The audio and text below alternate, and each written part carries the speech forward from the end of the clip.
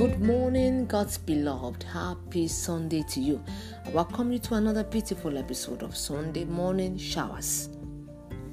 For our meditation, we will still consider our theme for this season, which is transformational encounter.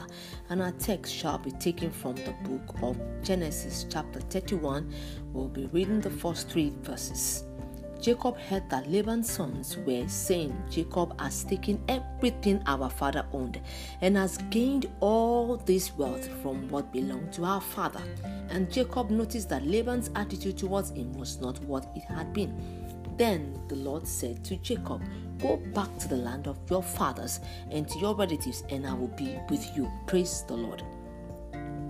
It's important for us to note that where we read last week, Genesis chapter 32 verse 24 to 28 was not the beginning of that encounter he had, the transformational encounter. Actually, the process began in chapter 31 that we just read from verse 1. Praise the Lord.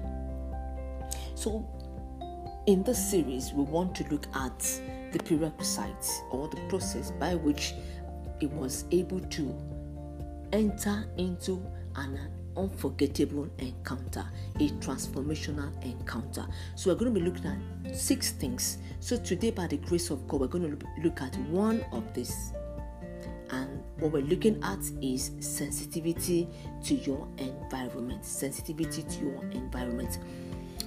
So Jacob was very sensitive to his environment. He noticed that where he was initially celebrated has become a place of hatred and accusation. The children of Laban are beginning to accuse him of what he didn't do. The second thing is that gossip has replaced unity of purpose. They were working together as a team, but now gossip has filled the whole place. And then the third thing he noticed also is strife. And you know that strife cannot work. The blessing of God cannot thrive where there is strife. So strife has replaced love. So God responded to this that Jacob was going through. I'm sure Jacob would have placed it before the Lord, and God responded. And what was his response? His response was for him to leave Haran, to leave that place, and which means that your location determines your allocation. So God was trying to make him understand that his blessing cannot rest upon him in Haran.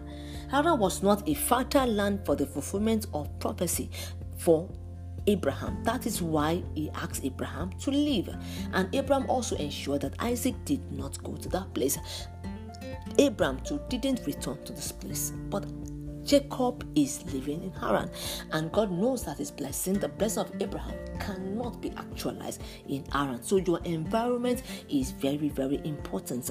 So your environment could be where you live, the relationship you're in, probably those you hang out with, you hang around with, where you worship, your place of work, where you are schooling.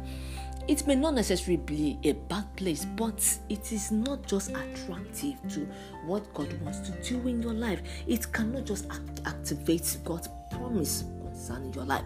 So it is important that you take cognizance of where you live. The Bible makes us understand that wherever God leads you, wherever God wants you to be, you should be sure of His presence. He will be there with you, and that's why He told Jacob in verse 3 of the passage that we read. He told him, "I will be with you." And I know that if God is leading you in a particular direction where if you're supposed to leave a place or if you're supposed to remain, His presence will be guaranteed. So what is most important is that God is where you are. And if God is where you are, just be prepared for this transformational encounter. I pray that God will help you to be sensitive. You will know when to leave a particular place and where to be at every point in time. By the grace of God, in Jesus' name. Do have a beautiful Sunday. My name is Fomi Adepeso Chaplain, Wega Memorial Baptist Girls Secondary School, Sabuyaba, Lagos.